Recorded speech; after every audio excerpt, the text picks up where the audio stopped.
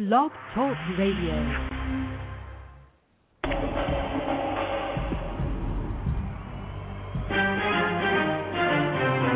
This is Our Common Ground, alternative activist empowerment talk radio, speaking truth to power and ourselves. Who are you? You don't know. Don't tell me Negro, that's nothing. What were you before the white man named you a Negro? And where were you? And what did you have? What was yours? What language did you speak then?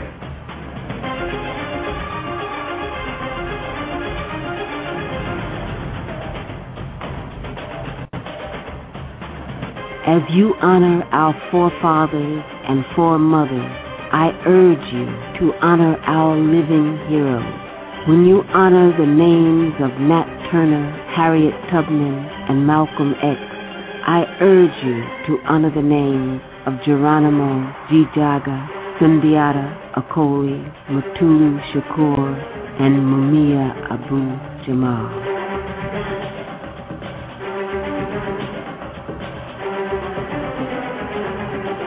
America's chickens coming home to roost. Violence begets violence. Hatred begets hatred. And terrorism begets terrorism.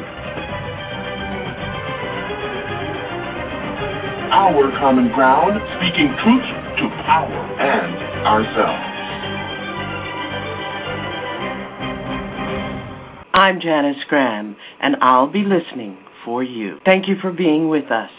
Stay tuned. And you are listening to Our Common Ground. Thank you so much for being with us tonight on this Friday night special. Tonight at Our Common Ground with my co-host, Alpha of the Alpha Show, and we hope that you will take time tomorrow at TruthWorks Network here at Blog Talk Radio to join Alpha on the Alpha Show at 3 p.m.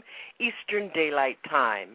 I'm Janice Graham, and he is Alpha. Alpha, good evening, and good evening to everyone in our audience. Before we begin, we want to invite those of you who are guests and you are listening to join us in our chat room, which is open for discussion of our broadcast tonight. Tonight, we're going to be covering the U.S. boycott of the World Conference on Global Racism, Rape in the Congo, the Tools of War. And we are going to be talking about Eddie Long hijacking the power of God in Atlanta and over the heads of our people. And we hope that you will join us in our discussion. Alpha, how are you? Good evening, Janice, and congratulations to you and your lovely granddaughter, Amani, on the beginning of her voyage. Because it is the beginning. What it is. Thank you so much, Alpha. It was a wonderful time for our family to watch her come to this point, this major benchmark in her life, because it is very much a beginning, and we were quite proud of her, and she may be listening tonight. And I, too, extend, again, congratulations to her for the 6 awards that she walked away from at her honors ceremony on Monday night. 6 awards of 15 from her school. And we were quite proud, and thank you for thinking of it. We also want to extend to our listener, Afia Wangaza, who is one of our big fans, and she has been a guest here at Our Common Ground. She is a broadcaster as well, and she is part of the working group of the U.S. Human Rights Network working on the issue of U.S. political prisoners. Happy Earth Day, birthday, and anniversary to her. And we're hoping that India Declare of the India Declare show is feeling better and will be back at the microphone rocking her mic on Monday. She has been quite ill. So we're wishing her well. And TruthWorks Network Dr. Deborah Napier has been ill. She has come through her surgery, but she's struggling to come back to herself again. Alpha, I guess, we're not usually on the air broadcasting on a Friday night. I think that we're going to start doing this regularly because I'm finding it very difficult and coming from always having a long career of Monday through Friday, 3 hours daily, getting through a lot of material, seeking the truth, being at the truth and the truth that matters with our listening audience, so and combining call-in as well. So I think we might be doing this more and more. We have to settle in on it. Radio is a hard work. Wouldn't you agree, Alpha? If you do it right.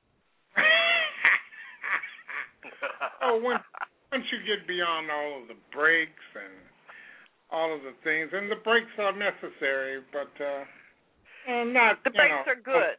Hour, So, you would never go for a swim and not come up for air. Only the fish. Am I being clever tonight? Only the fish. Yeah. One of the things, and I should let people in our audience know that I came back to radio after maybe a year out of broadcasting and only doing some part-time stuff because I felt that the content of what was happening on Black Talk Radio is very important, that the ability for Black people to get together. I like to refer to our common ground as the town meeting, the town hall meeting that I used to host on a daily basis, and now trying to do it on a weekly basis, which makes it hard. At one point, it was community radio. Now it's international, global radio. And we need the town hall meeting. If other people are talking about the issues, progressives, liberals, socialists, Marxists, Black people, Black nationalists, Pan-Africanism needs to be talking every day, all day long.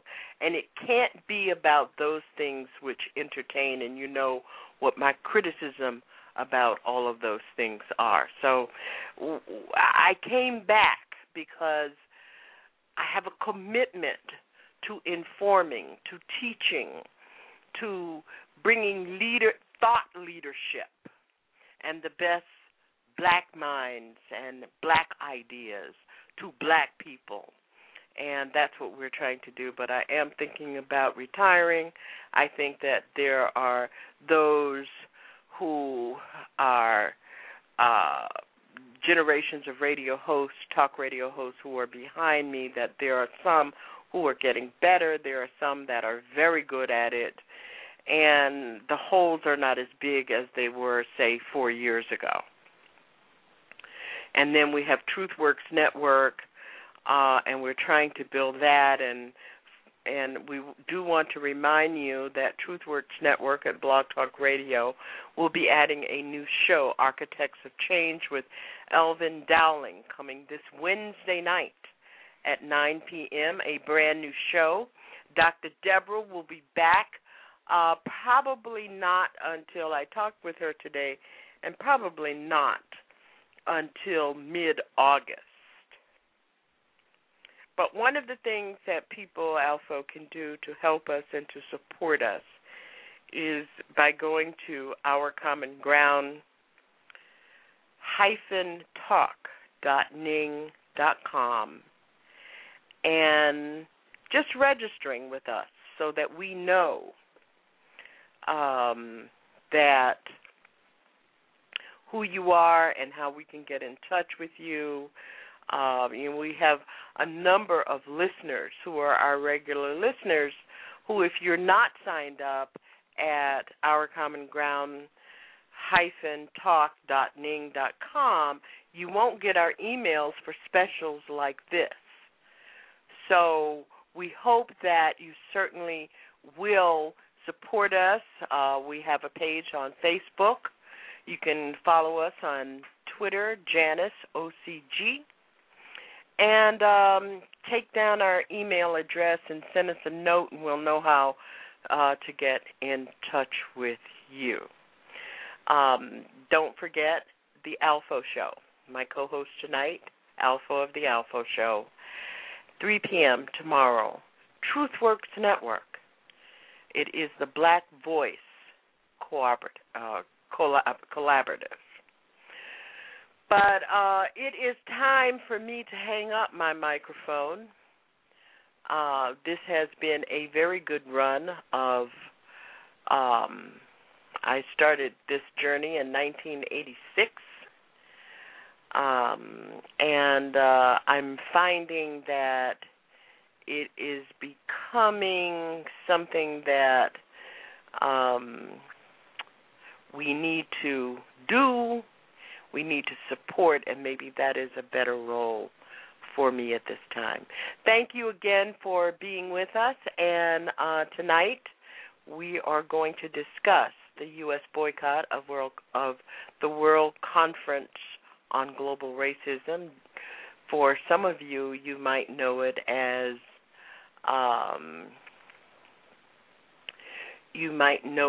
under some other name, but it is, you might know it as, some people are calling it Durban 3. But in any case, it is something that's really interesting that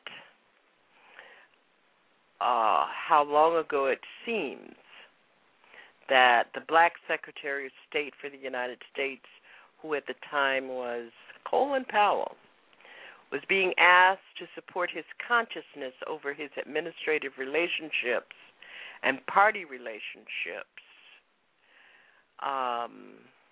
And we saw a liberal double standard at that time as the United States pulled out of the UN Conference on Racism and Xenophobia due to concerns that the conference would merely be a session in which Zionists were bashed.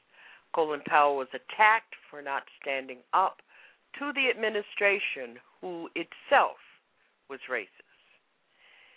Now, here we are in 2011. In the age of Obama, we see plans for the United States government the United States government has announced in the age of Obama that it will boycott this same conference for the second time under Commander-in-Chief Barack Obama. And it struck me that this news did not trigger the same questions of President Obama or Susan Rice, the ambassador, U.S. ambassador to the UN, the key ebony decision makers in and over the State Department. Did something change in these short 10 years from the time that Colin Powell was the first Black Secretary of State? Are our protests and criticism only useful tools of indictment against enemy targets? This is the story. The Obama administration will boycott with regret, and that is quote unquote, this UN conference on racism next week over objections of objectionable language in the meeting's final document. That's what they said in 2009. This September, the United States plans to gather for its 10th annual UN World Conference on Racism. The United States and Israel both walked out of the conference because they felt that the gathering was anti-Semitic by criticizing Israel in a draft resolution on Zionism. Joseph Macmanus, the acting U.S. Assistant Secretary for Legislative Affairs, claims that the conference included ugly displays of intolerance and anti-Semitism. U.S. Senator Kirsten Gillibrand said that she welcomes the United States decision to boycott the conference. The United States may have another reason for avoiding U.S. conferences on racism. The U.S. has been accused of racism itself for its treatment of African Americans and certain ethnic and national immigrants. Some claim that it is a human rights violation that African Americans experience far higher unemployment than whites, poorly funded educational systems, and far greater rates of incarceration. The criticism has grown and continues as black unemployment continues to rise here in the U.S. Professor Michelle Alexander recently stated that the United States should consider new methods of incarceration because the current system has had a disproportionate impact on the African American community. I go back to my original question, and we certainly invite your comments at 347-838-9852. And those questions are these. Should the United States participate in this conference? And should this boycott be broken by the voices of black people in this country? We certainly welcome your phone calls at 347-838-9852. The United States this September will boycott the 10th annual UN World Conference on Racism. Alpha, this is the second conference. This is Durban 3. The U.S. boycotted, well, they actually walked out on 2. My question really is about this. How can a country that has been plagued by issues of racism and white supremacy, with statistical evidence, police brutality, educational attainment, incarceration, as Dr. Michelle Alexander points out, and then announce a boycott of this particular conference? How can that be? Well, I'm going to put it very distinctly. So, and when I say it like that, I'm saying it like this. This is where you are when you fear your critics if you do the right thing. You know, this bit about Israel being an anti-Semitic rhetoric, you know, the Israelis are simply of that ilk. They are of the same ilk of a 1950s and 1940s United States. With the racism that they have shown and they have practiced in Israel, along with the racism and the historic racism from the United States, I don't expect anything other than what you are seeing. This is another clear case of allowing and capitulating to your critics, and that's what they're doing. The United States itself has this ugly history, and so has Israel. So I don't expect them to, participate. And during the last, this is an issue that has been held before the international community for the last 50 years, since the adoption in 1948 of the Universal Declaration of Human Rights. And this international community that gathers for this conference has made some important advances in the fight against racism, racial discrimination, xenophobia, and all kinds of intolerance. National and international laws have been enacted, and numerous international human rights instruments have been created as a result of this conference. Particularly, a treaty to ban racial discrimination was adopted. And I mean, the fight against apartheid in South Africa was an important part of what this conference does, and I just, for the life of me, can't figure out why we are so silent on this. We're silent on it because not to participate in it would basically be giving the nod to the language, and see, the language that is inside of this particular gathering is truth. And we don't want to stand up inside that arena and listen to the truth and ignore the truth. So it would be better that we simply didn't show up for the truth. One of the things, absolutely no conscience. Yeah. One of the things that, the 2001 conference was held in Durban, South Africa, which is why it's called Durban 1, 2, and 3. And it was under the UN auspices. And in the conference, African countries led by Nigeria and Zimbabwe and African American non-governmental organizations wanted individual apologies. That was the first salvo for killing off this conference.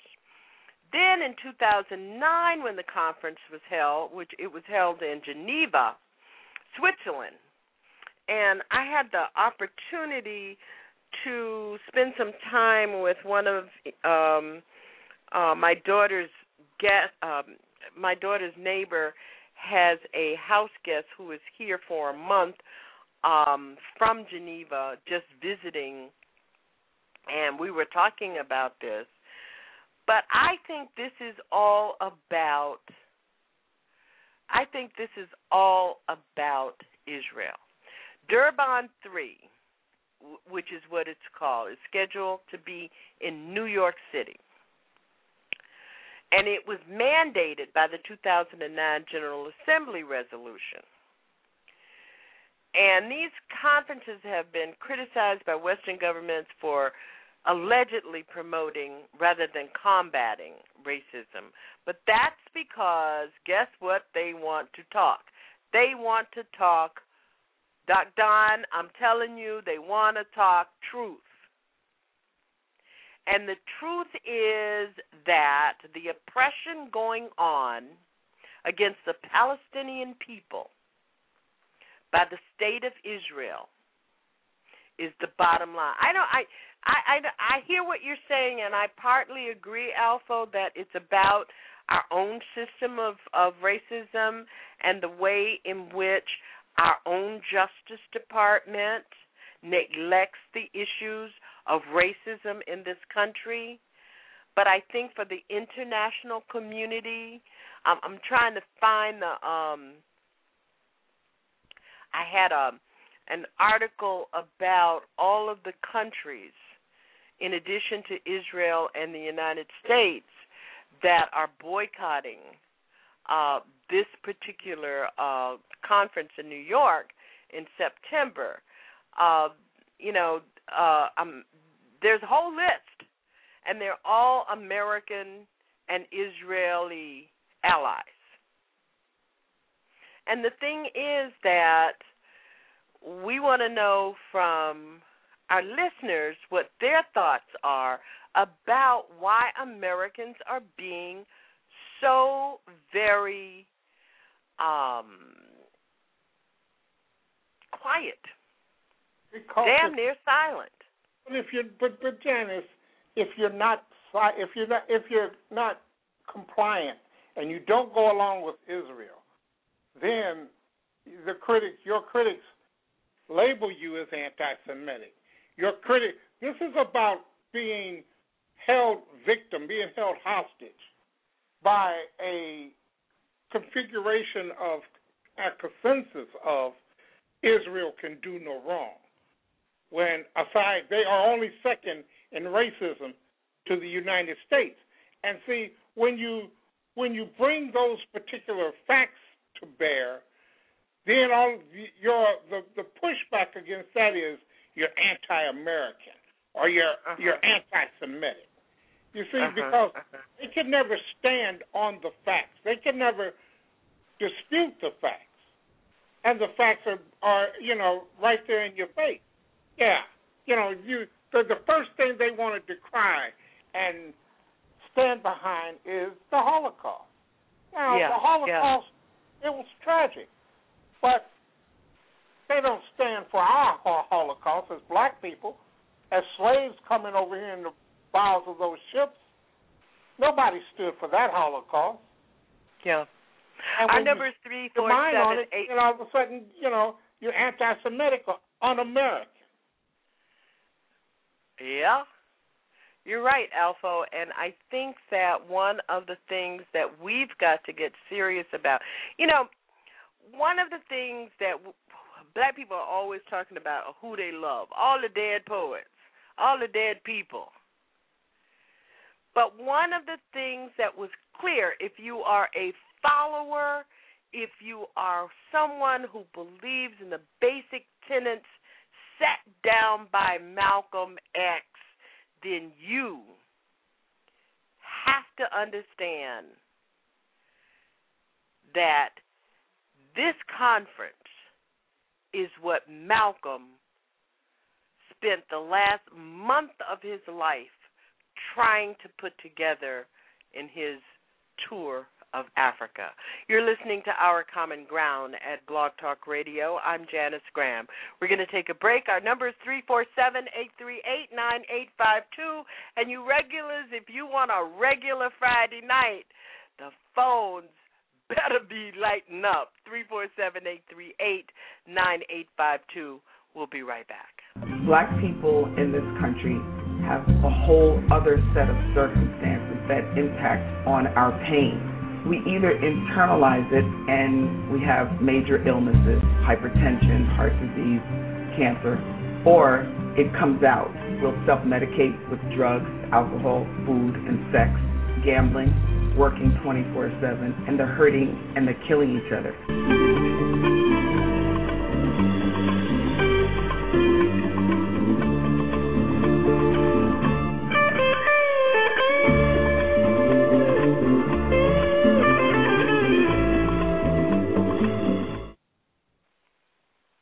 I want to know why I'm fine 1 minute and the next my body aches so bad I can't move. I want to know why my hair is falling out. I'm only 17. I'm tired all the time. Now this rash. I just want to know what's going on. When you don't have the right answers, it may be time to ask your doctor the right question. Could I have lupus? For answers, for support, for hope, visit couldihavelupus.gov or call 1-800-994-9662. Brought to you by the U.S. Department of Health and Human Services Office on Women's Health and the Ad Council.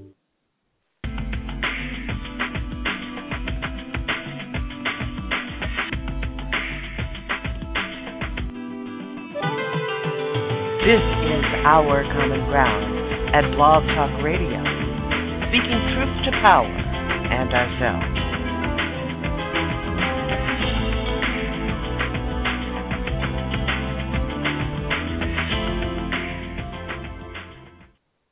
And we're back, and thank you so much. We didn't go anywhere. Did you go anywhere, Alpha? We really did. I hate when talk hosts, when radio host people say we're back. They were sitting in the same seat unless you're running your own board or something. Thank you for being with us tonight on this Friday special at Our Common Ground. In this first segment, we're talking about the U.S. boycott of the World Conference on Global Racism, or Durban 3. It is a United Nations scheduled conference to be held in New York City. September 21st. It was mandated by the 2009 General Assembly of the UN resolution to commemorate the UN Durban Conference on its 10th anniversary. And the United States government, meaning the President Barack Obama administration, has decided to boycott the conference. I think that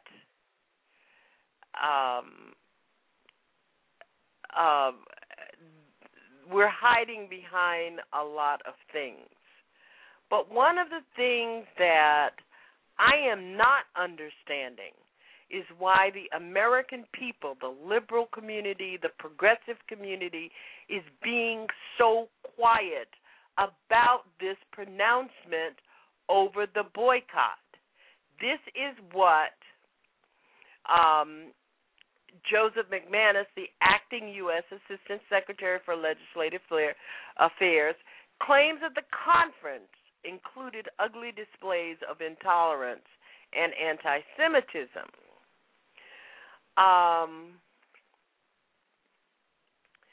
And then U.S. Senator Kirsten Gillibrand had said that, and I quote her, "It is an insult to America that the United Nations has decided to hold the Durban III conference in New York just days from the 10th anniversary of the September 11th attack. We all witnessed how extreme anti-Semitic and anti-American voices took over." And to me, Alpha, that seems as though she's claiming that the conference is anti-Semitic and the conference is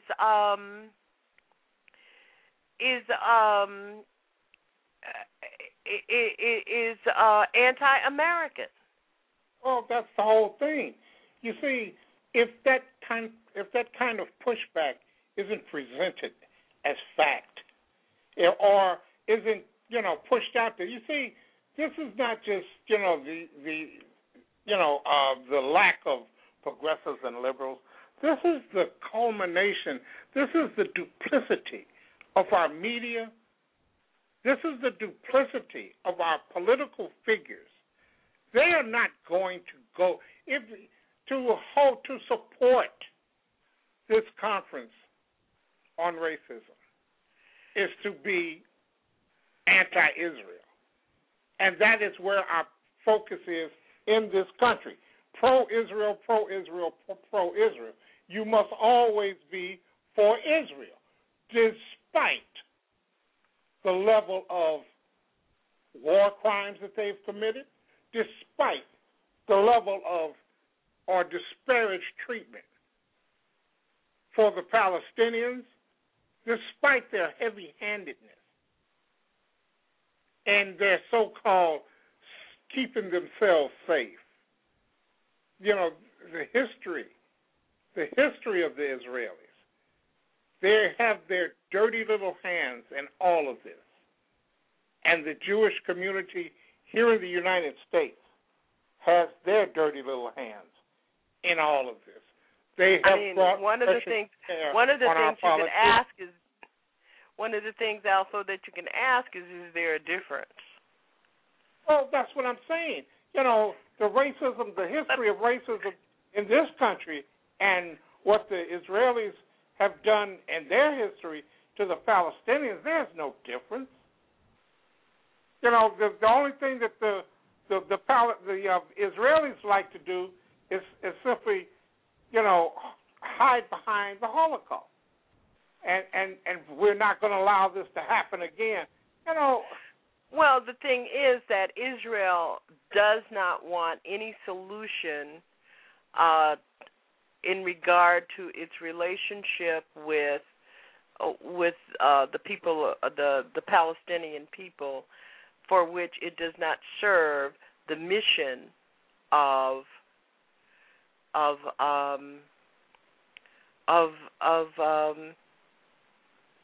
Israel. Well, the right wing of Israel, because yes, absolutely. Benjamin Netanyahu sure looked like the Klansman to me. as he stood in the halls of our Congress and got 29 standing ovations for putting up this front or checking that nigger in the White House, because that's just But the other part of it, that if you really closely look at what Netanyahu had to say to our Congress, he didn't say anything differently. He said nothing differently than what President Obama had already said. Well, it wasn't played like that. It wasn't disseminated like that. It was disseminated that Obama hated Israel. And that's what's so political about it. And that's what I mean when I speak about his unwillingness to stand up. And that's just another example. You've got some things going on in the Congress around this conference too, and those are the aggressively pro-Israeli Congress people, and I want to name them. Representative Eileen Ross Letton of the Republican of Florida, and Senator Kirsten Gillibrand. And on November 10th, Representative Ross Letton of Florida, the ranking Republican of the House Foreign Affairs Committee, called on the Obama administration to announce publicly, announce publicly right now that we will stay away from Durban 3, deny it U.S. taxpayer dollars, and oppose all measures that seek to facilitate it, and we should encourage other responsible nations to do the same.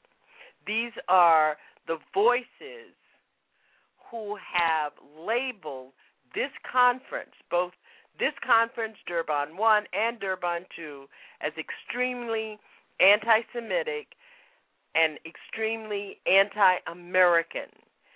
And we understand who they are, as you would say, who they are playing to. Who are the constituents of these two representatives, one in the House and one in the senator from the Democratic senator from New York. We'll take your calls at 347-838-9852. Alpha, let's go out to our phones. 405, you're on the air. Thank you for your call. What are your comments? Well, good evening there, Janice and Alpha and House. The doctor is in the house. How are you, Don? I'm pretty good. I'm rolling with the punches here. Still in the game. Mm-hmm. Just Well, tell us about this game. Well, I don't. My comment on this subject here is that should we really be surprised that this administration is taking the position that it's taken with regard to Africa, black people? I mean, this administration is representative of the United States government. And if we take a historical look back at the United States government and see how they have mistreated some of their melanated citizens, then it should be no surprise to us that when push get to a shove and some light need be exposed on areas heretofore not put out there as often as need be in order for understanding to come to some people in this country, it doesn't surprise me at all about the position that they're taking. It's one of continued patronage to Israel, which is rooted deeply in the Christian philosophy, religion, belief, whatever you want to call it, pushed by the religious right in this country and zealots that believe a biblical interpretation of the Bible, that these people have no stake in the land, that God, who is supposed to be a God of treating everyone equally without prejudice, has somehow appointed them as the keeper of the lands in Africa, our country, to begin with. Like there's some covenant with the Creator. So, when you look at it and analyze it and toss it all up and shine a light all underneath it and over it and through it, it's no surprise to me that the president is carrying on the policies, traditional policies of this country with respect to black people worldwide. Not only him, the other European leaders. Well, one of the things that just continues to, and I'd like to get your take on it, is that we just continue to be silent about it. I'm thinking that, that at some point we have got to have a voice, a resistance voice to all of this. Because this conference really is the point at which, it was Egypt that got me thinking about the boycott, divestment, sanctions movement. And at some point, I'm wondering if Israel is working so hard around discrediting this conference. I mean, if you think about it, you've got the Italian Vice President of the Committee of Foreign Affairs, Nierenstein, who is storming against it, and it's all fed by the Jerusalem Post. You've got the United Nations Watch, whose views are against it, the Anti-Defamation League, the American Jewish Committee, B'nai B'rith.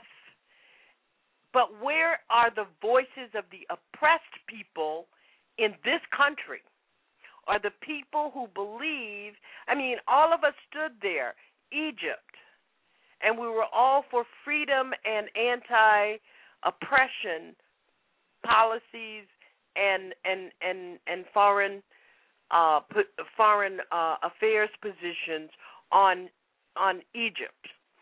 Here we are supporting the attacks against Libya.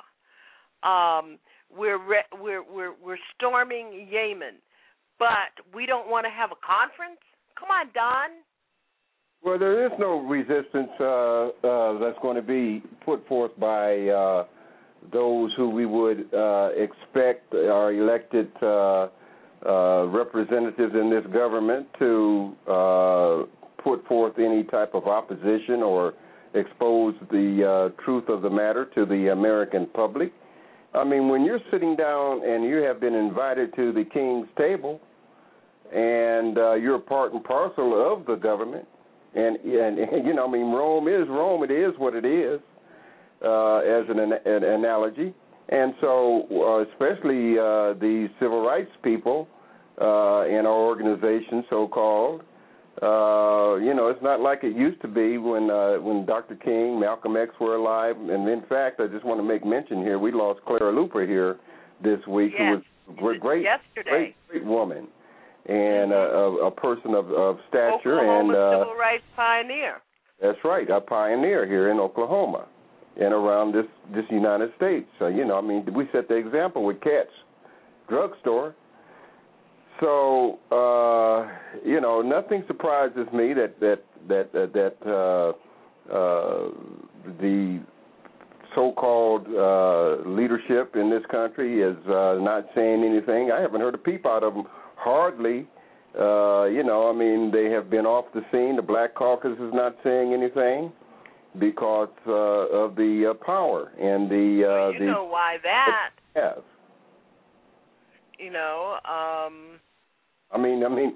They're afraid to get investigated. When you get your hands into the mix and you partake of the goods, then you're part and parcel of it. Just like this representative out of New York. I mean, Weiner. You know, I mean, he was. You know, at the very least, I'm not understanding why people are not writing and blogging about it to the extent that they are not. Who cares? Who cares about what happens to black folks, Janice? And black people are afraid. We have been conditioned to not fight as we used to have fought. We've been lulled to sleep by the comforts of stuff, and we have not kept our eyes on the ball. We have not been diligent. We have not done our due diligence in staying on top and staying abreast of what the political scene is, all the way, you know, historically. Where the money comes from, who has the money, who controls the money, who's meeting about money, and money is the bottom line.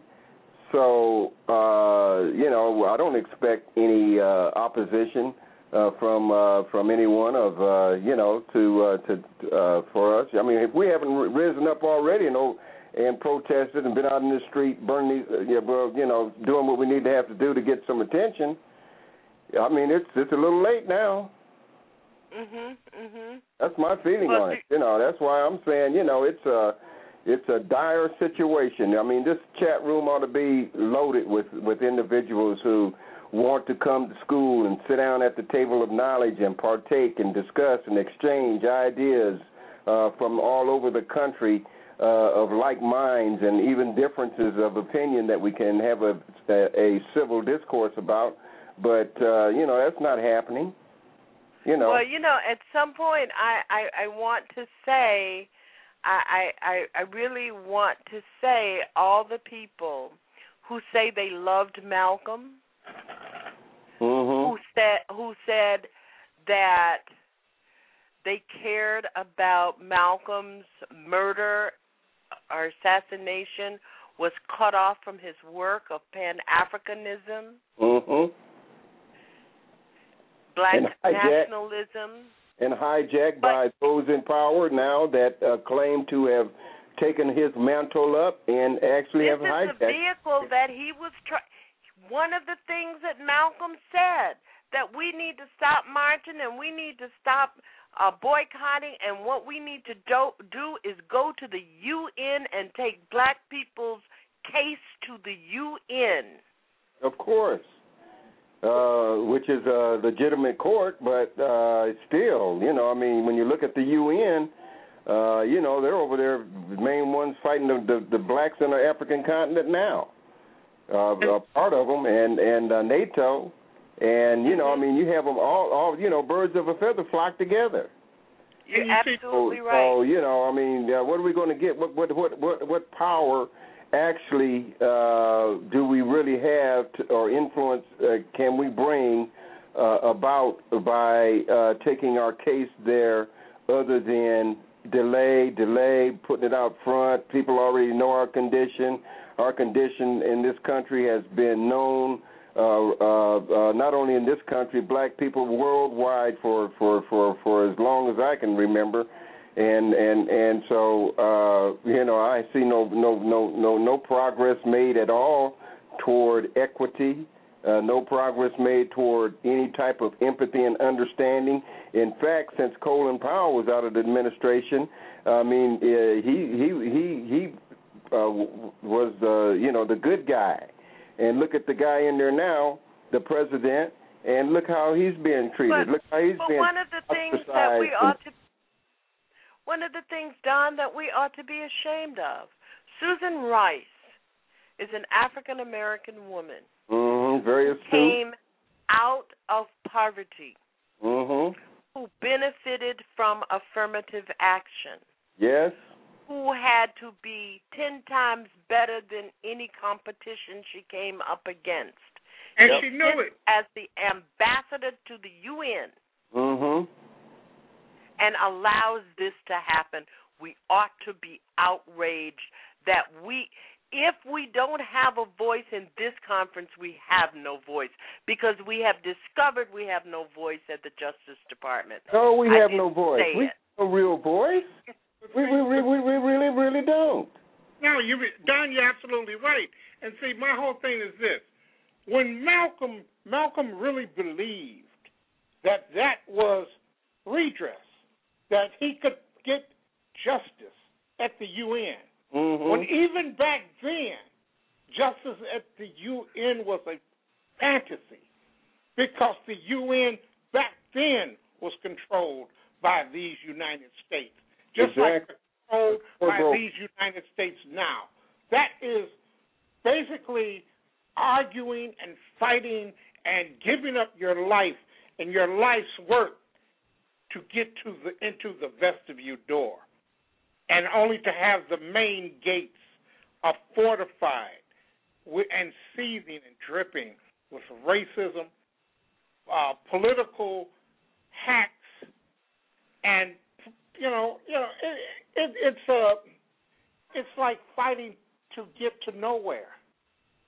Sure, absolutely, Alpha. I mean, when we look at the historical, put it in a historical perspective, and see what happens to individuals, men and women, who want to bring about some sense of social justice around the world and in this country, we know what happens to them. Be they come through and try to change and bring in some fairness to the system and equity into play. Be they militant, quote unmilitant, or a person of the cloth, as Dr. King was. So who wants to stick the neck out and pay that supreme price and sacrifice? Everybody wants to get to heaven, but nobody wants to die to get there. Well, I think so. One of the things, too, and I want to point this out, that none of your friends, Alpha, Mr. Schultz, Mr. Chris Matthews, who seems not to know anything about anything, Rachel Maddow, nobody is talking about this boycott. Not a peep. Are you surprised? That's what I'm saying. No. That demonstrates the extent of influence that is accorded to melanated people as we are. And I mean, that's why it's imperative that we try and do the proper bringing up, rearing, and training of our own children that we leave behind here, that we can have some type of, hopefully, get them at least thinking in the right in the right direction. But I still really, when I look at it and see the extent to which we are unlearned and have such a tremendous lack of knowledge as to this subject matter or any other subject matter that pertains to our progress in this system and throughout the world. I could get depressed. I could get really, really depressed to see one of the absolute job they're that offering is done you, to Don. us. One of the things that they're offering you, Don, is a whole week of discussion about Anthony Weiner's penis, and that keeps you from your depression. That's a cure. Yeah, that's the cure, all right. And you know the old song that says, "I don't want no cure. I don't want no cure." Mm-hmm. But seriously, that's where we are. That's our standing in the world. That's how come these but it also speaks to our standing in our Hollywood, own country. Janice, are putting out these who are backed by the bankers, and we know who the bankers are, who's bankrolling these songs and lyrics and who's publicizing distorted truth and who's propagandizing blacks in this country throughout this media that we see, be it television, newspaper, radio, whatever you have, to where we are just made, we have been demonized. And when you have demonized someone and a people, then it's easy to mistreat them because you do not see them as an equal. And, this has been the system. And that's what we're fighting, and that's what we must teach our children. That's why we must diligently hold our heads up and walk circumspectly and fight it as best we can with our intelligence and our mind, because if they control your mind, you might as well be controlled by chains again. So that's what we need to do. We need to protect these children's minds, make sure they get the proper thing in it. Like I tell my daughter, I say, your son, my grandson, is putting on this tape and that tape, bringing this one to you. He's 2 years old.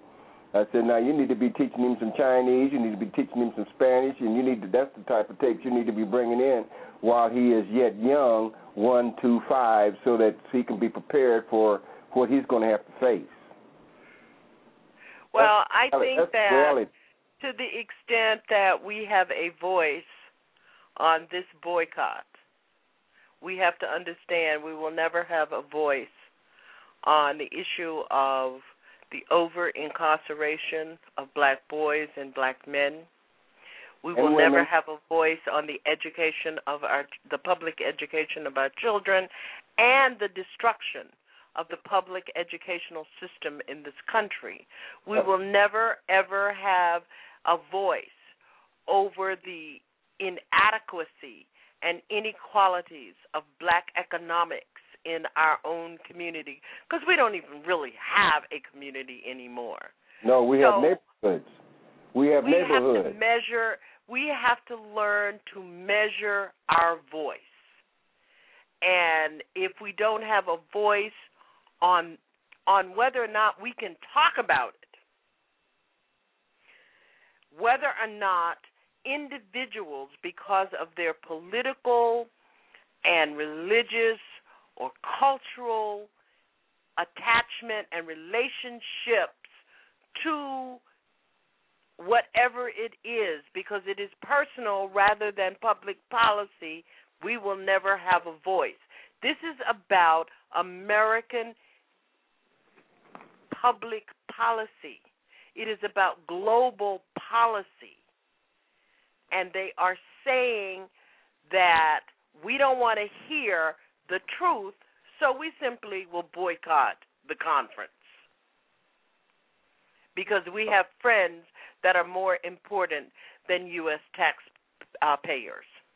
Well, when you look at the history, like I said, how many more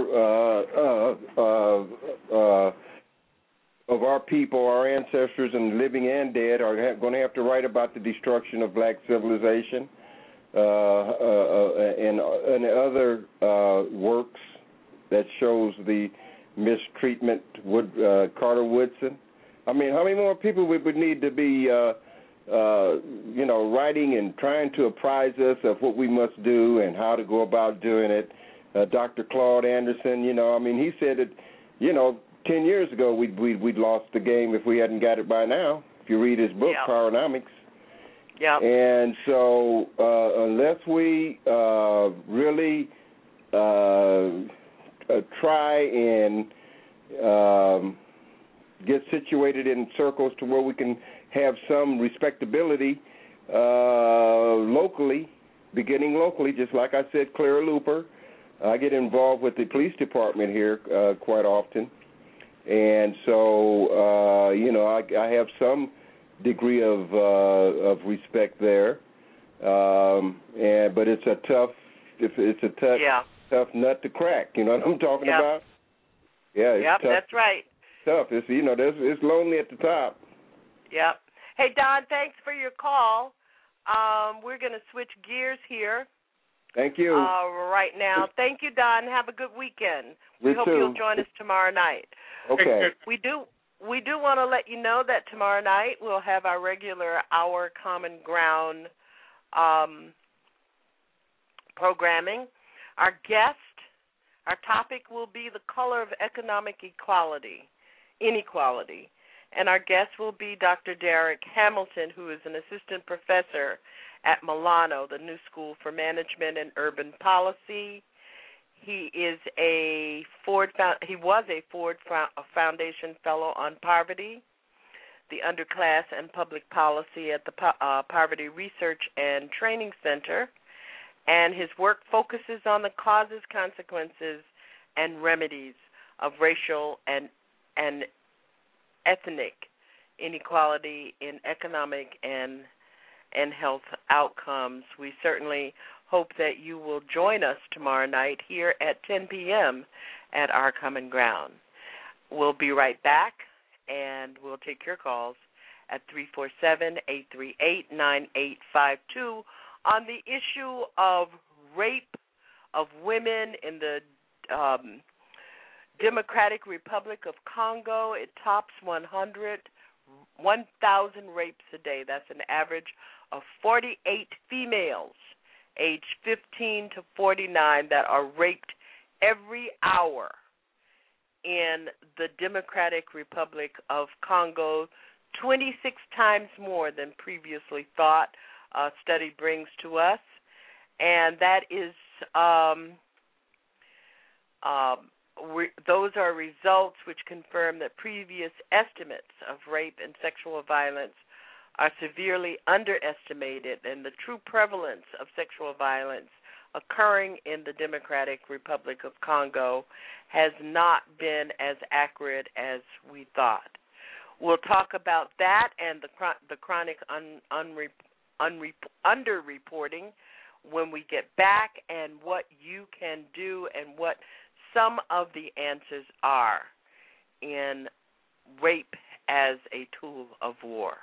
I'm Janice Graham, and you're listening to Our Common Ground with my co-host, Alpha. Don, thanks again for your call. We're glad to hear and see all of you in our chat room. Who will pay reparations on my soul?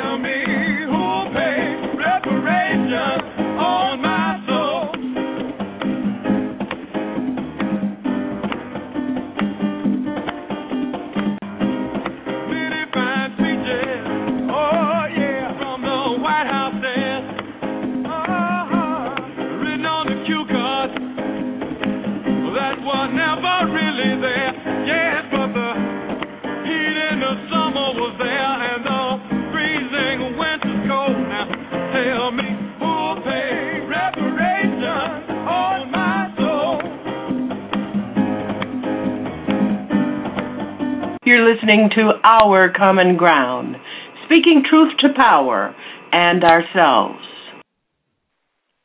You know that the ice cream scoop can make a child smile, and that by slowing us down, the traffic light can keep us going. You know that the lawnmower makes life easier, that the blood bank makes life possible. But did you know all these ideas came from the minds of African Americans? Support the United Negro College Fund, because a mind is a terrible thing to waste. Visit uncf.org or call 1-800-332-UNCF. Brought to you by UNCF and the Ad Council.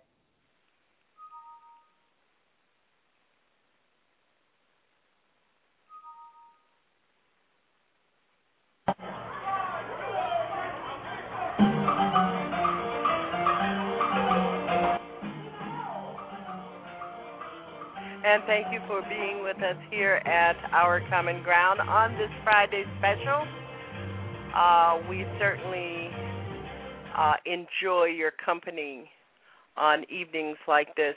Alpha, it just, we keep talking about it and we keep having these discussions about where are the voices of the resistors. Well, Janice,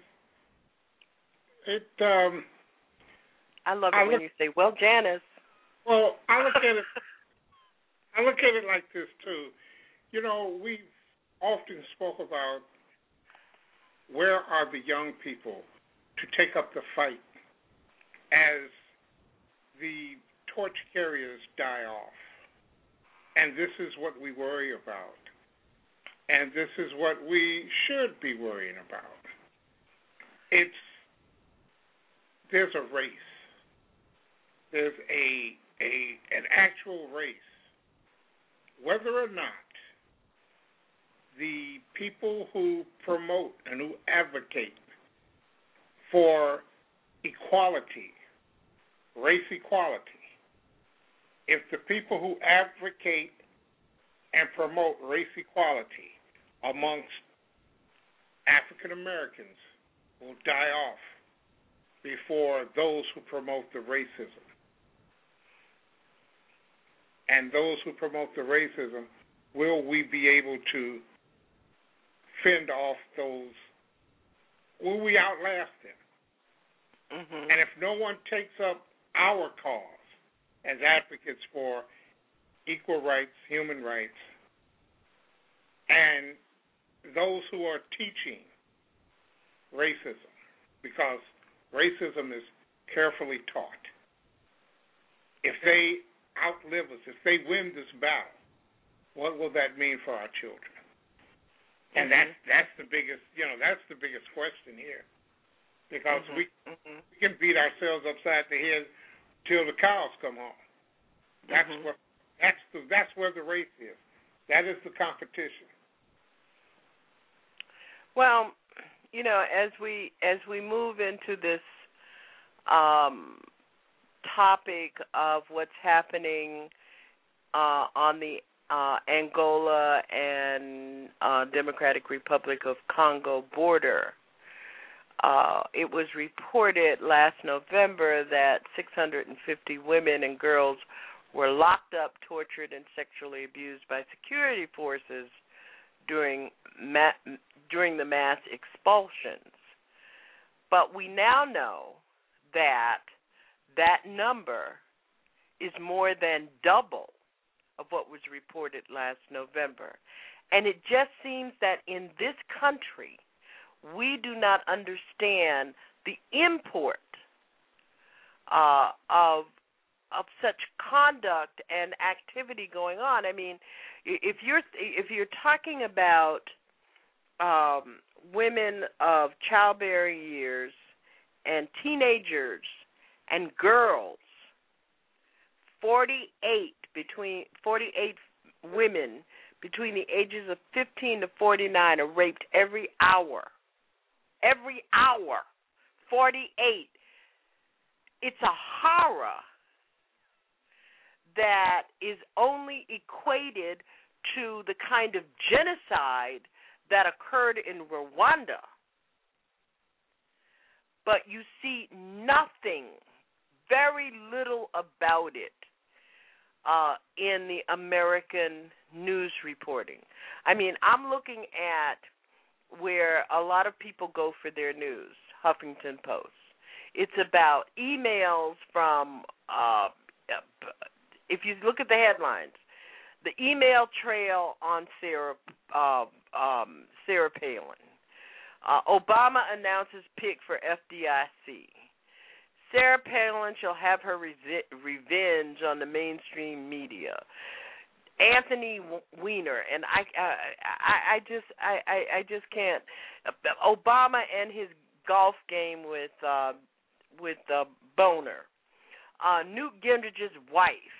Pelosi declining to call for Weiner's resignation. GOP congressman suggesting Iraq pay back U.S. for war costs. But you see nothing about this other idiot, Tracy Morgan, trying to now apologize for his homophobic rant.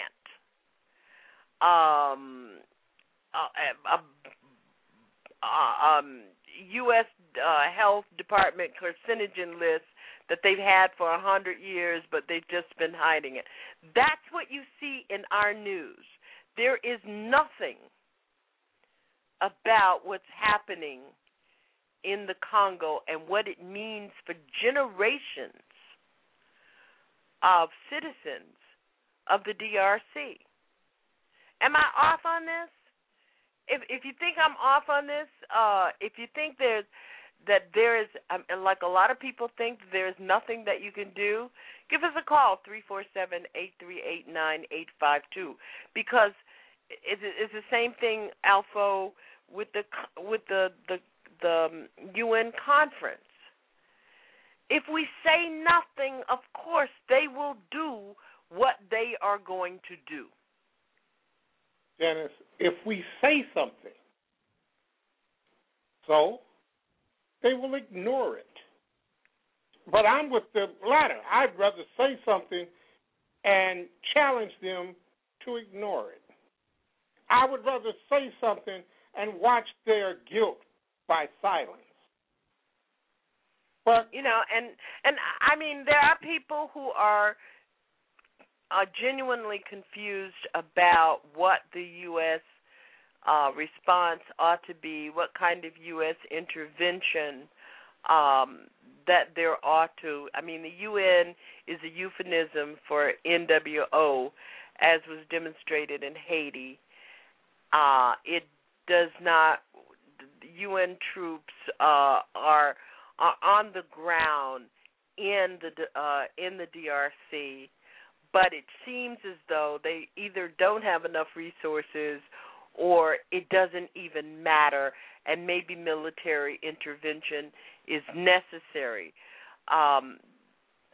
The lack of world demonstration against this atrocity, this genocide, and this is genocide against women, because I was there.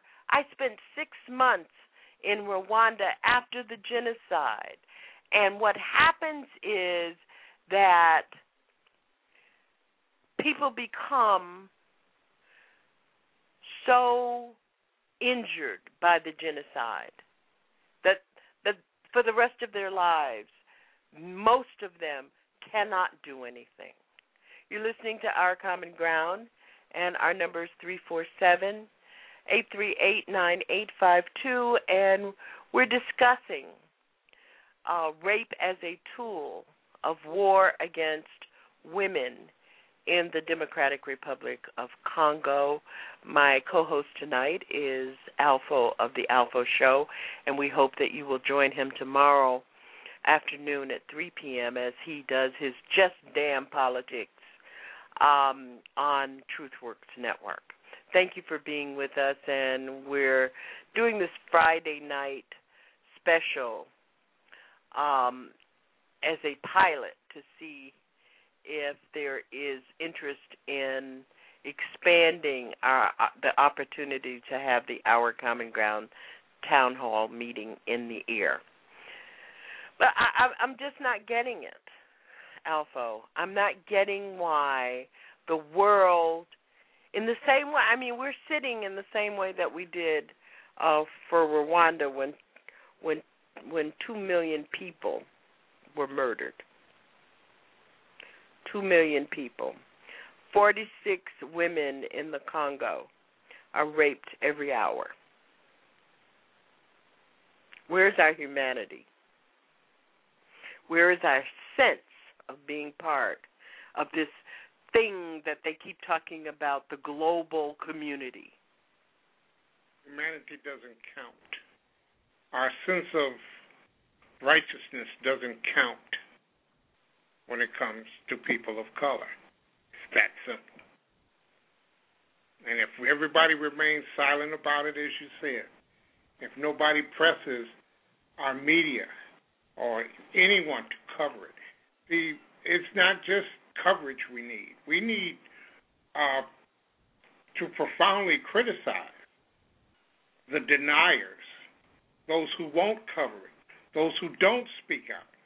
You see, as victims of the 5 points of propaganda, we have to stop being victims of the propaganda and begin with the propaganda. It's, we bring a Bible or a dictionary to a gunfight every single time.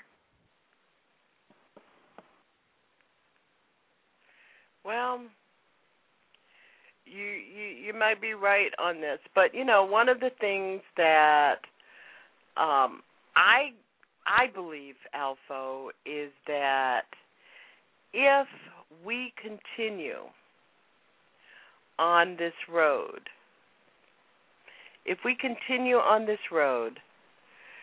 then we will continue to see domestic policies like that of what we're seeing in Alabama in regard to immigrants. Well, did you not think that would come up? Alabama is not going to be the last. They will. Nope. They will copy this. They just like Alabama. And see, people fail to understand, and I don't want to really get into this, but these are what the think tanks do.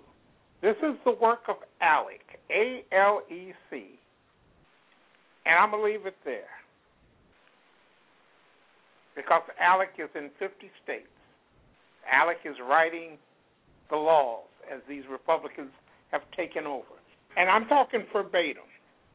So I'm going to leave it there and not get off this topic about the Congo and these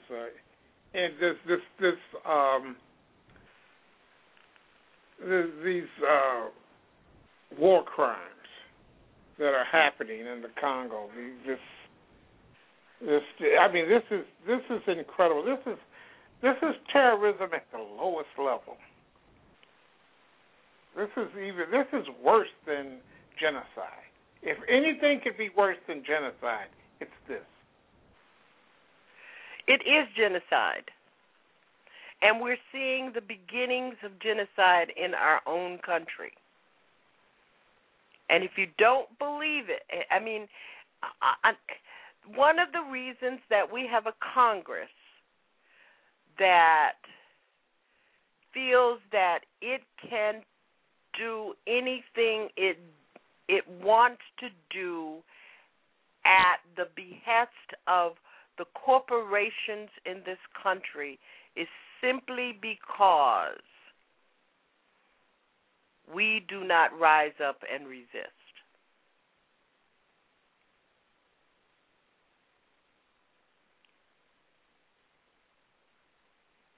And we're going to see more and more of it.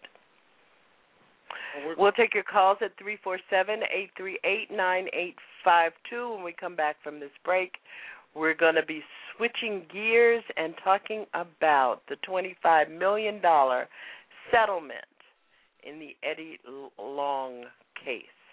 I'm Janice Graham, and he is, he is, oh, shoot. Who's with me? We'll be right back. But think twice. That's my only advice. Come on now. Who do you think you are? Our common ground.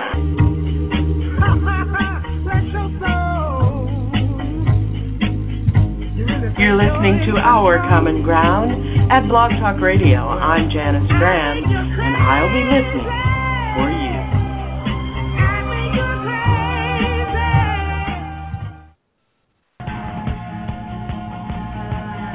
And here's the curious part about it. NPR leans to the right. NPR leans, and you can ask, and when I say NPR leans to the right, I'm simply speaking about who they have on. They have twice as many conservatives on spewing bovine excrement than they do liberals with their chicken excrement. So at some point in time, you have to step back and you have to say, where's the job? What job bills have they introduced? The only thing Republicans have introduced is spending cuts that will cost 700,000 jobs. They are clearly trying to shut down our economic growth and our recovery. You've got governors all over the country turning down jobs for speed rail. Now, regardless of how you feel about the speed rail, you mean the French can do it, Japan can do it, the Chinese can do it, Europe, they can do it over there, but we can't do it here? You know, where is this exceptionalism coming from when we are so mired in ignorance and mired in just total obstruction?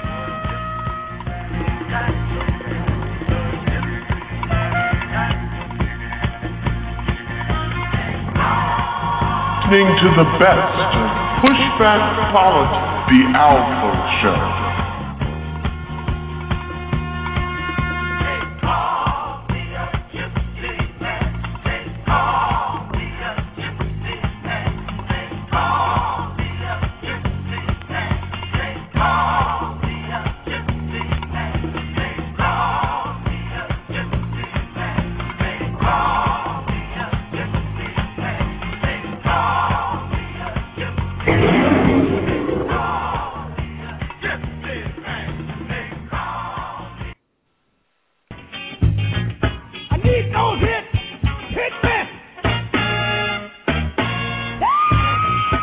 Our Common Ground.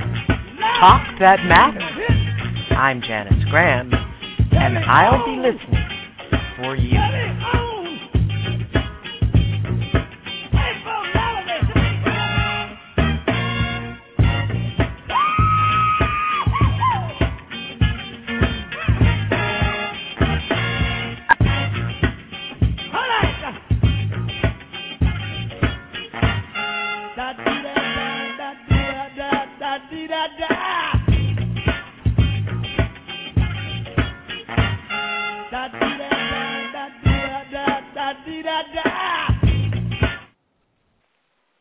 And we thank you for being with us here tonight at Our Common Ground on this Friday special to talk about some issues that are important to us and really raise the ire of whether or not we are embedded in resistance and having our voice. Our number is 347-838-9852, and we'd like to hear from you. Alpha, in the news last week, we heard that Bishop Eddie Long, the pastor of the Georgia-based New Birth Missionary Baptist Church, had settled out of court with the 4 young men who allegedly Long had sexually coerced while they were minors.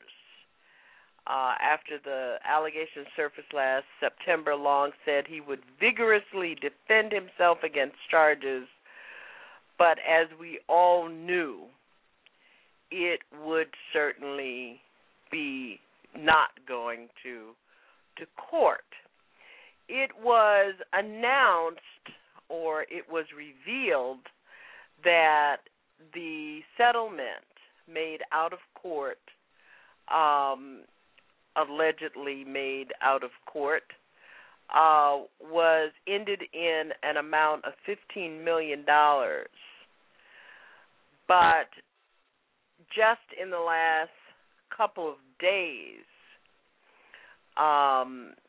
we have found out, it has been reported, that the settlement was in fact $25 million to cover some incidentals around the settlement. Now, news of the settlement leaked, and allegations that Long has yet to publicly demonstrate a healing with his congregation were supplemented by news that one of Long's most famous church elders announcement by Reverend Bernice King, the daughter of the late Dr. Martin Luther King Jr., resigned from New Birth Missionary Baptist Church after the settlement was announced. What's your take on this? I know you don't want me to talk about that. Let me put it like this. Just let me say this. I'm not surprised, and I wouldn't be surprised, if Eddie Long didn't issue a mandatory decree that all of the people in his congregation must up their tithes to cover the $25 million. That would be apropos for such ignorant, flock-following stupidity of these sheeple. That's sheep that look like people. And that's exactly what they are. As you recall, when the allegations first surfaced, a level of feigned indignation blew up. I haven't seen indignation like that since I've seen a Catholic preach. To me, it's like, it's even better than chickens coming home to roost. It's even better to say $25 million, and I hope they don't allow it to trickle out. I hope they have to pay it right off the bat, even if the place has to go into bankruptcy, even if they have to bankrupt the ignorance that has supported this so-called holy cathedral. I mean, to me, this is, you settle it out of court after all of this, after you're addressing your congregation and never denying it, but standing on man's weakness and the sins of the flesh and the whole 9 yards. Do you think I'm a non-religious person? Do I sound like one? I would think you're right. Well,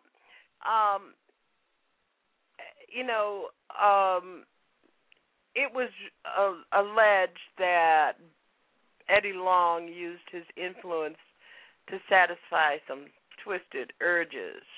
Now it's alleged? Now it's alleged? Okay. So we're gonna be responsible broadcasters, but immediately after the allegations were made public, Long boastfully declared himself to be David with a satchel full of stones, something like your rocks. Yeah, well, he kind of threw those stones into that. But as I remember the story, pool. as I remember the story of David in the Bible, David never settled, but Long did. And there are a couple of questions that I have, and that is what this is going to do to his very large congregation. One of the mistakes we tend to make in our community is failing to realize that churches are businesses. It is probably true that they may be organizations that foster spiritual growth and development in our communities, but when the pastor leaves the pulpit and the choir removes their gowns, money is counted in the back room and decisions are made on what to do with it. In that, a responsible nonprofit allocates at least 70% of its revenue toward the programs it was formed to develop. The other 30% would go toward administrative costs. And some of those costs in our churches, the pastor's well-being should be in that 30%. And according to reports, Eddie Long's salary alone, not his benefits, exceeded $1 million. So my next question is, I look at, according to Live Steve's, a study that they did. Black churches have generated over $420 billion since 1980. And based on those numbers, we would assume that $336 billion went to building the black community. Well, we all know that that is not true. So my question is one of a commerce question. What does this settlement do to the black economy? So we'll take your calls at 347-838-9852 if you can clue us in as to what all of this means. What does it mean to his huge congregation in the suburbs of Atlanta? What does it mean to the black economy when you're thinking about, if we scale back these numbers, that, $420 billion since 1980 in black churches, and if Eddie Long's church is one of the largest black churches in this country, if we would see that black churches claim to support relief efforts internationally and at home, which is really throwing up a severe smokescreen because most congregants are unable to personally travel to small villages in Angola to validate the church's claim. Okay, I know that I digress. I painted this illustration for us to grab the concept that sometimes when churches claim to be black, really aren't. If that 70% never makes it to the microcosmic black community. Instead, some of these churches are just half-baked imperialist organizations with black preachers and black people in the pews, with much of their funds being filtered up to scratch the back of its leaders, leaving the community empty. What can we expect to now see is skeptic, corporate giving, members' doubt in tithing, and the person who was heading the church the very next Sunday to become part of the largest industry that brings relief to the black community become discouraged. What is it all going to mean? If you have any ideas about this, you can call us at 347-838-9852. Alpha, I bring all of this up because imperialism is when the benefits are consumed by the leaders. To me, here is where Long is demonstrating his leadership style to be as such. $25 million will go to 4 people and to the legal cost of not going to court but settling. The question is, where will the settlement money be taken from? The 70% or the 30%? The 70% that's supposed to go to the community, or the 30% that's supposed to go to the administrative costs of the organization? Will it come from the serving of the community or the comfort of the leadership? Well, in other words, let me say this. First, I want to preface all of this by contributing my feigned indignation that you would even speak about this insurance company. Oh, no, I'm sorry. It just sounds like an insurance company taking 30% off the top overhead and not putting the 70% into the community. This is flim-flam man, snake oil salesman, shysters, charlatans.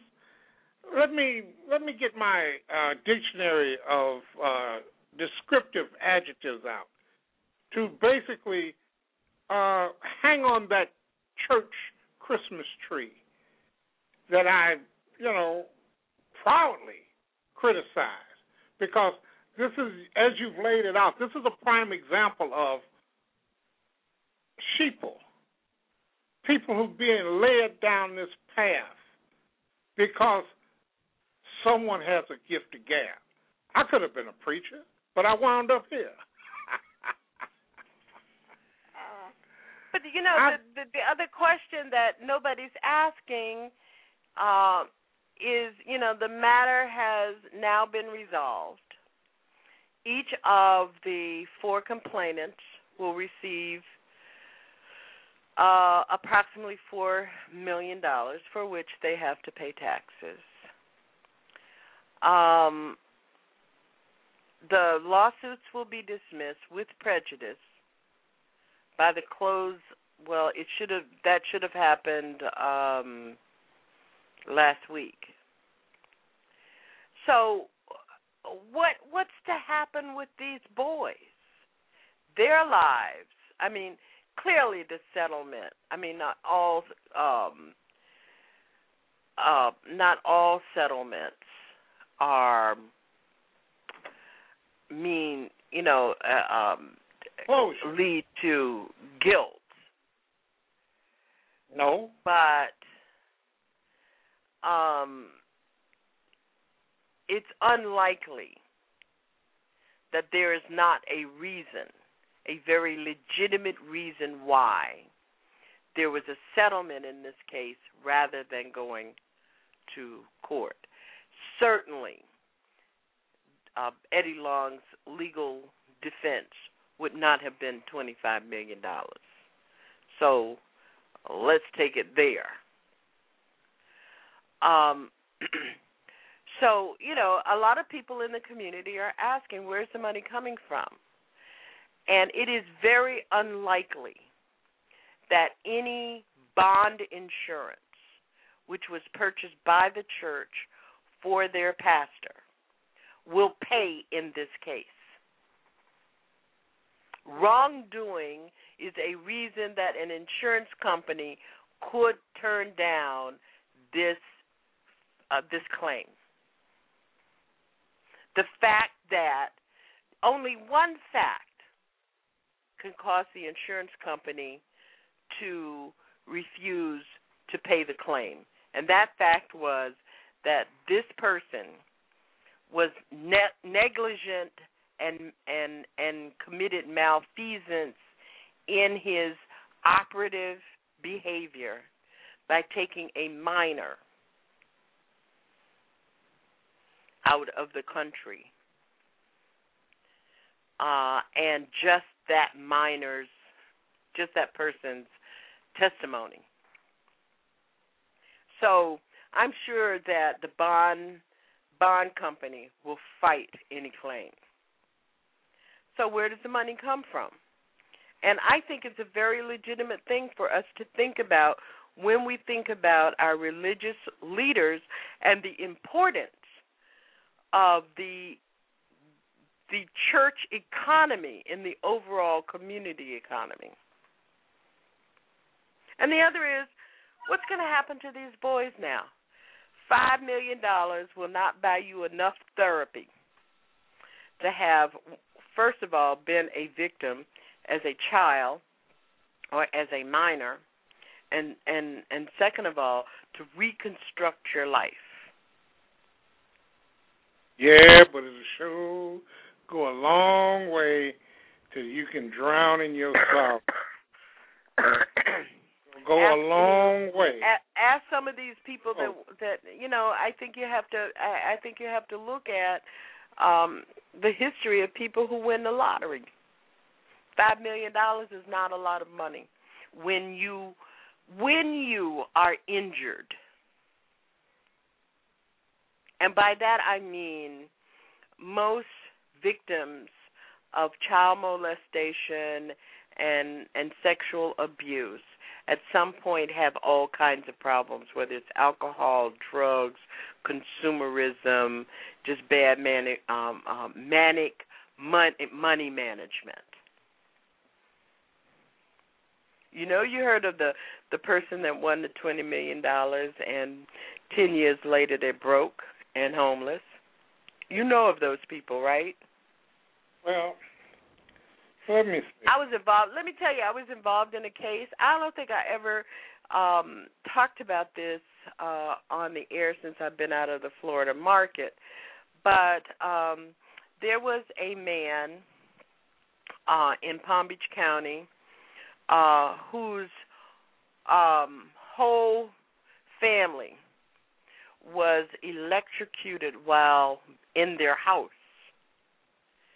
They lived in a trailer, and he was, a person that went around every day looking for work. He lost his wife and his children. The Florida Power and Light Company refused to pay, and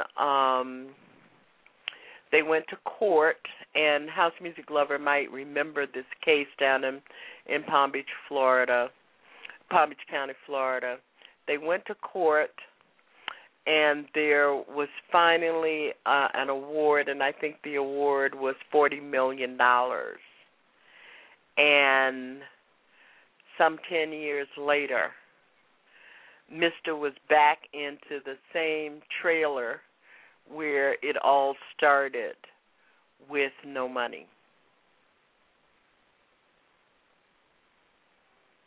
We'll take your calls. We're talking about Eddie Long at 347-838-9852. We've got about 10 or less minutes to take your call. The number is 347-838-9852. You're listening to Our Common Ground, and thank you so much for being with us this evening. Alpha, I just don't know. I think about this Eddie Long case, and one of the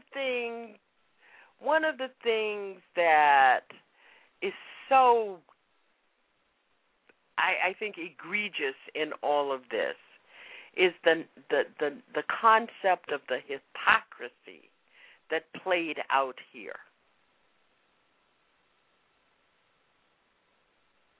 Well, it seems to have, when you get right down to it, you cannot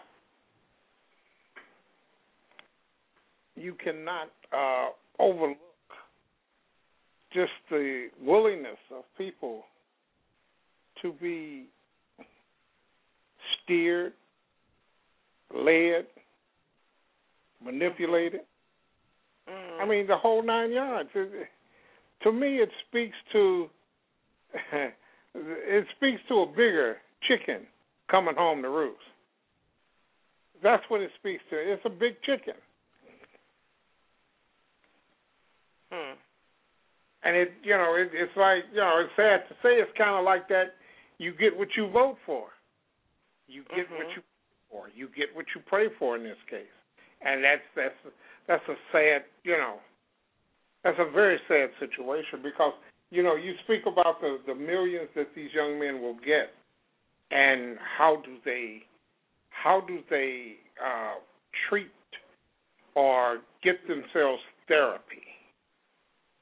I don't think it's going to be that difficult for them not to get past this, because they will never get past this. And the one thing that's exactly what I'm saying. The one thing people must understand about life, there are certain things that you will carry for the rest of your life.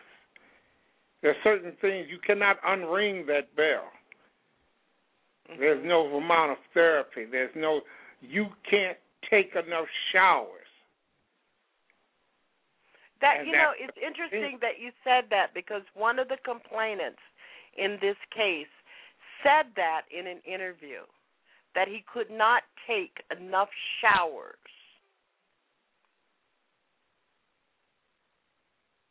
Well, he was showering and trying to scrub his body, rather than and he couldn't scrub his mind, and that's where the disconnect came. And he will never be able to scrub his mind of those indignities. That's the same with the victims of these priests. They carry this with them for a lifetime. Some act out in different ways. Some seek to, who believe that they are going to satisfy or cleanse their mind if they can kill that priest. And some simply just ball up and they're never the same again. And then you have those who simply move on with their lives. It's just a part of their history, and that's just the way it is. Our number is 347-838-9852 on this Friday special of Our Common Ground, and you can jump right in on this discussion. We're talking right now about Eddie Long. $25 million. Where's the money coming from? How will the local black community economy be affected by this settlement in terms of how it restricts the programs that might come out of this church? Anybody got any ideas about, how this is going to play out? The other is, what just amazes me is that why is he still the preacher? Why is he still the minister at this church? Come on, Alpha, you got some idea. Well, they did circle the wagons around him. They believe in him. They believe in him. I believe in unicorns that fart glitter, too. At some point in some time, you have to be able to separate men from the metaphysical. There's no man can tell you what God said. It's high-priced propaganda, and that's what it is. It's front men for the Lord. It's those who seek to relieve a fool of his money. And you know that saying, a fool and his money is soon parted. Well, they're looking to part you from your dollars. And that's the bottom line. Hard-working people, gullible people. And I'm not saying this is not any anti-religious rant. This is just the bottom. These are the facts. This is the bottom line. This is simply another example of some fake, self-proclaimed man of the cloth, some wordsmith, some gift-to-gab individual who has taken on that moniker of bishop, preacher, reverend. Well, it's really interesting because I read somewhere, and I can't recall where I read it, that even though this is a Baptist church, that there is no such thing as a bishop in the Baptist church. There is no title. Wait a minute. Wait. So he just made this up. Okay. Wait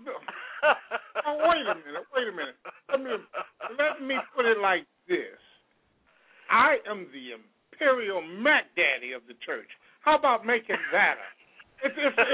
We'll make you the prophet of TruthWorks Network. How about that? Okay, there you go. Send all your donations here.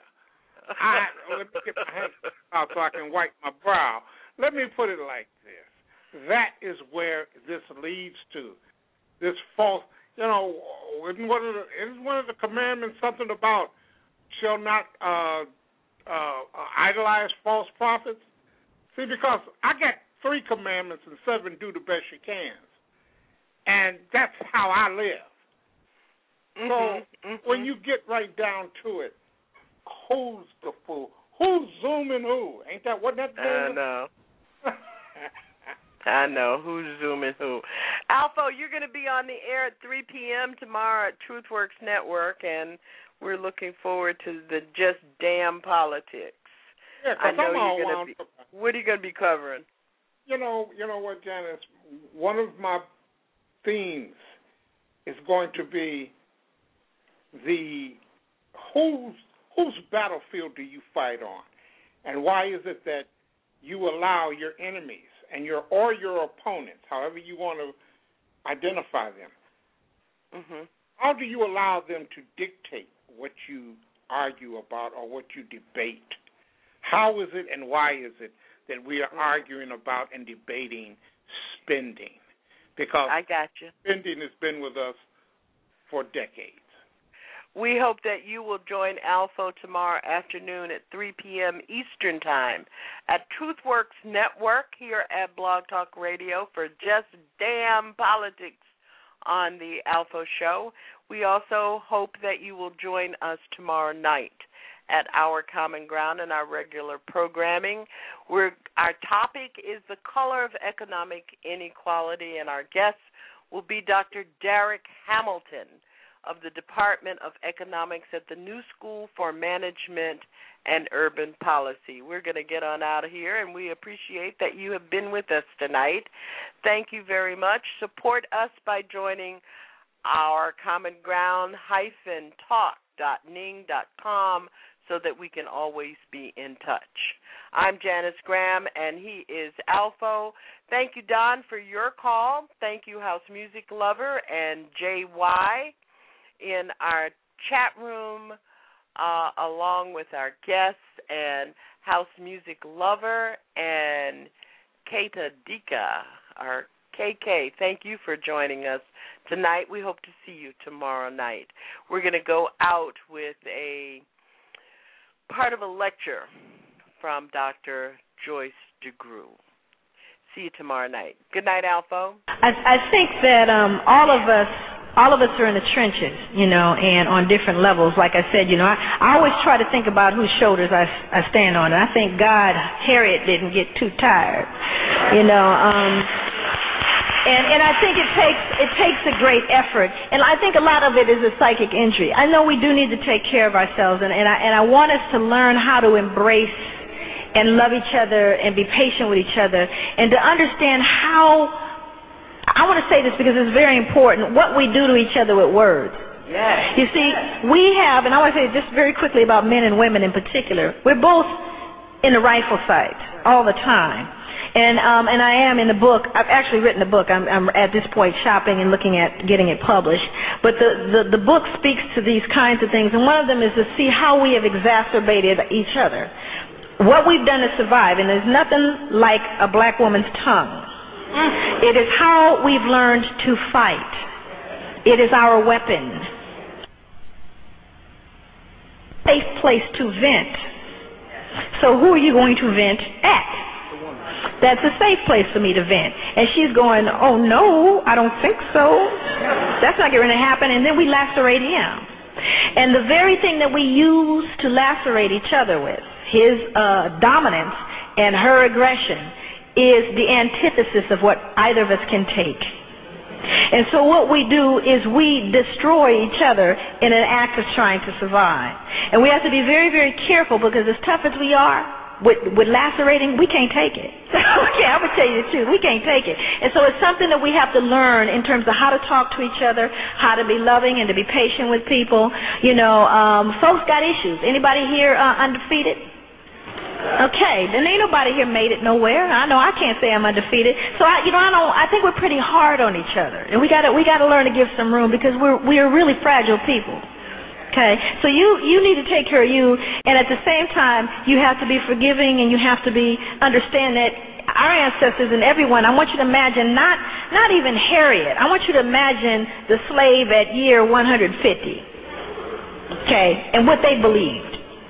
Okay, so we've got, I don't know, I know we have a right to be tired, but I can't complain too much, I don't think. So I'm saying that, it's going to take more, and unfortunately that's what it's called for. All of us going to be tired, but it'd be nice if we have more folks working. That'd be nice. Thank you. It's not enough. Telling people about it is the first level. It's giving people permission to take a look at it. This is raising awareness. And often I was talking to Onaje, and I want to acknowledge the people in the room that really have been here. Anaji and his wife, Niyamo. I got it right. Niyamo. I get names crazy. And Gil Noble, I know is here. I don't know if Adelaide Sanford made it. My elder and my dear friend and mentor. I don't know. I know Carol was here earlier, but these are the folks that, you know, when I look at talking about what it's going to take, one of the first levels is cathartic. It really is. It's really being able, because if you find out, you know what, why we always have to tell black people when they get to the mic, please ask the question?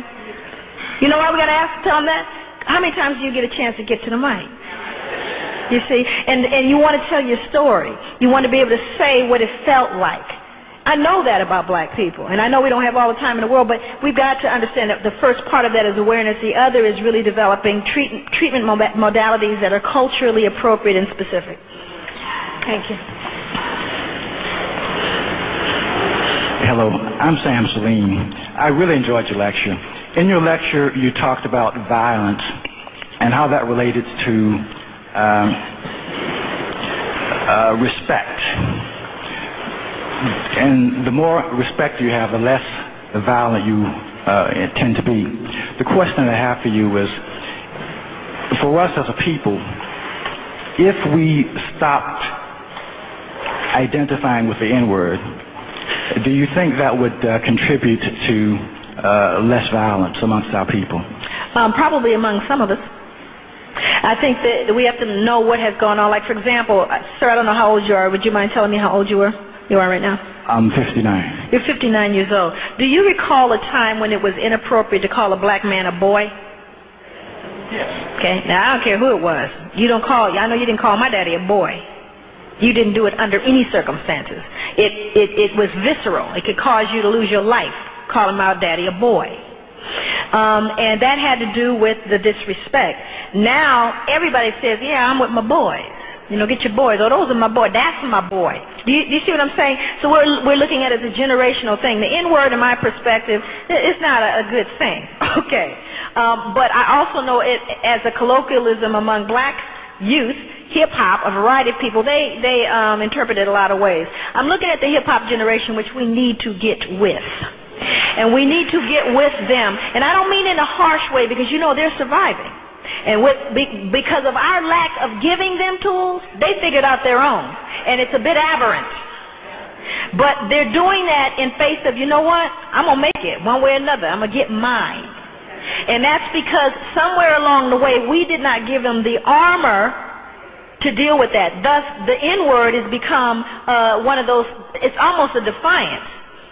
And it serves to both unite and also alienate. All at the same time. And that is just a reflection of our lack of contact and interaction with a group of folks that say, you know, you ain't helping me survive. I'm going to make sure I figure it out. May I see you after the show? Sure. I'm going to be around. Okay. I have. Yes. Good evening. I thank you for your lecture. I've been looking forward to meeting you. I heard you on the radio. But anyway, my name is Helen Burrell. I'm from New York City. My title really doesn't matter at this point. But my question is that they use the rationale about blacks selling slaves from Africa and whites selling slaves from Africa. And how do you answer that question? Because somebody's trying to psych somebody out here. Well, you know, the thing is that it's also, I'm going to answer that in a really kind of unique way. You all remember the Million Man March. I remember because of my birthday, October 16th. And one of the things that I noticed, and I was so touched, I was so moved, just watching the television. I can't just tell you what happened to me physically. It just was wonderful. You know, I didn't care if they were going there to shoot marbles. It didn't matter to me. But before it could even... Thank you for being here with us at Our Common Ground. I'm Janice Graham, and for me and for my co-host, Alpha of the Alpha Show, we appreciate your listenership and your loyalty. We'll see you next week, 10 p.m., here on Our Common Ground.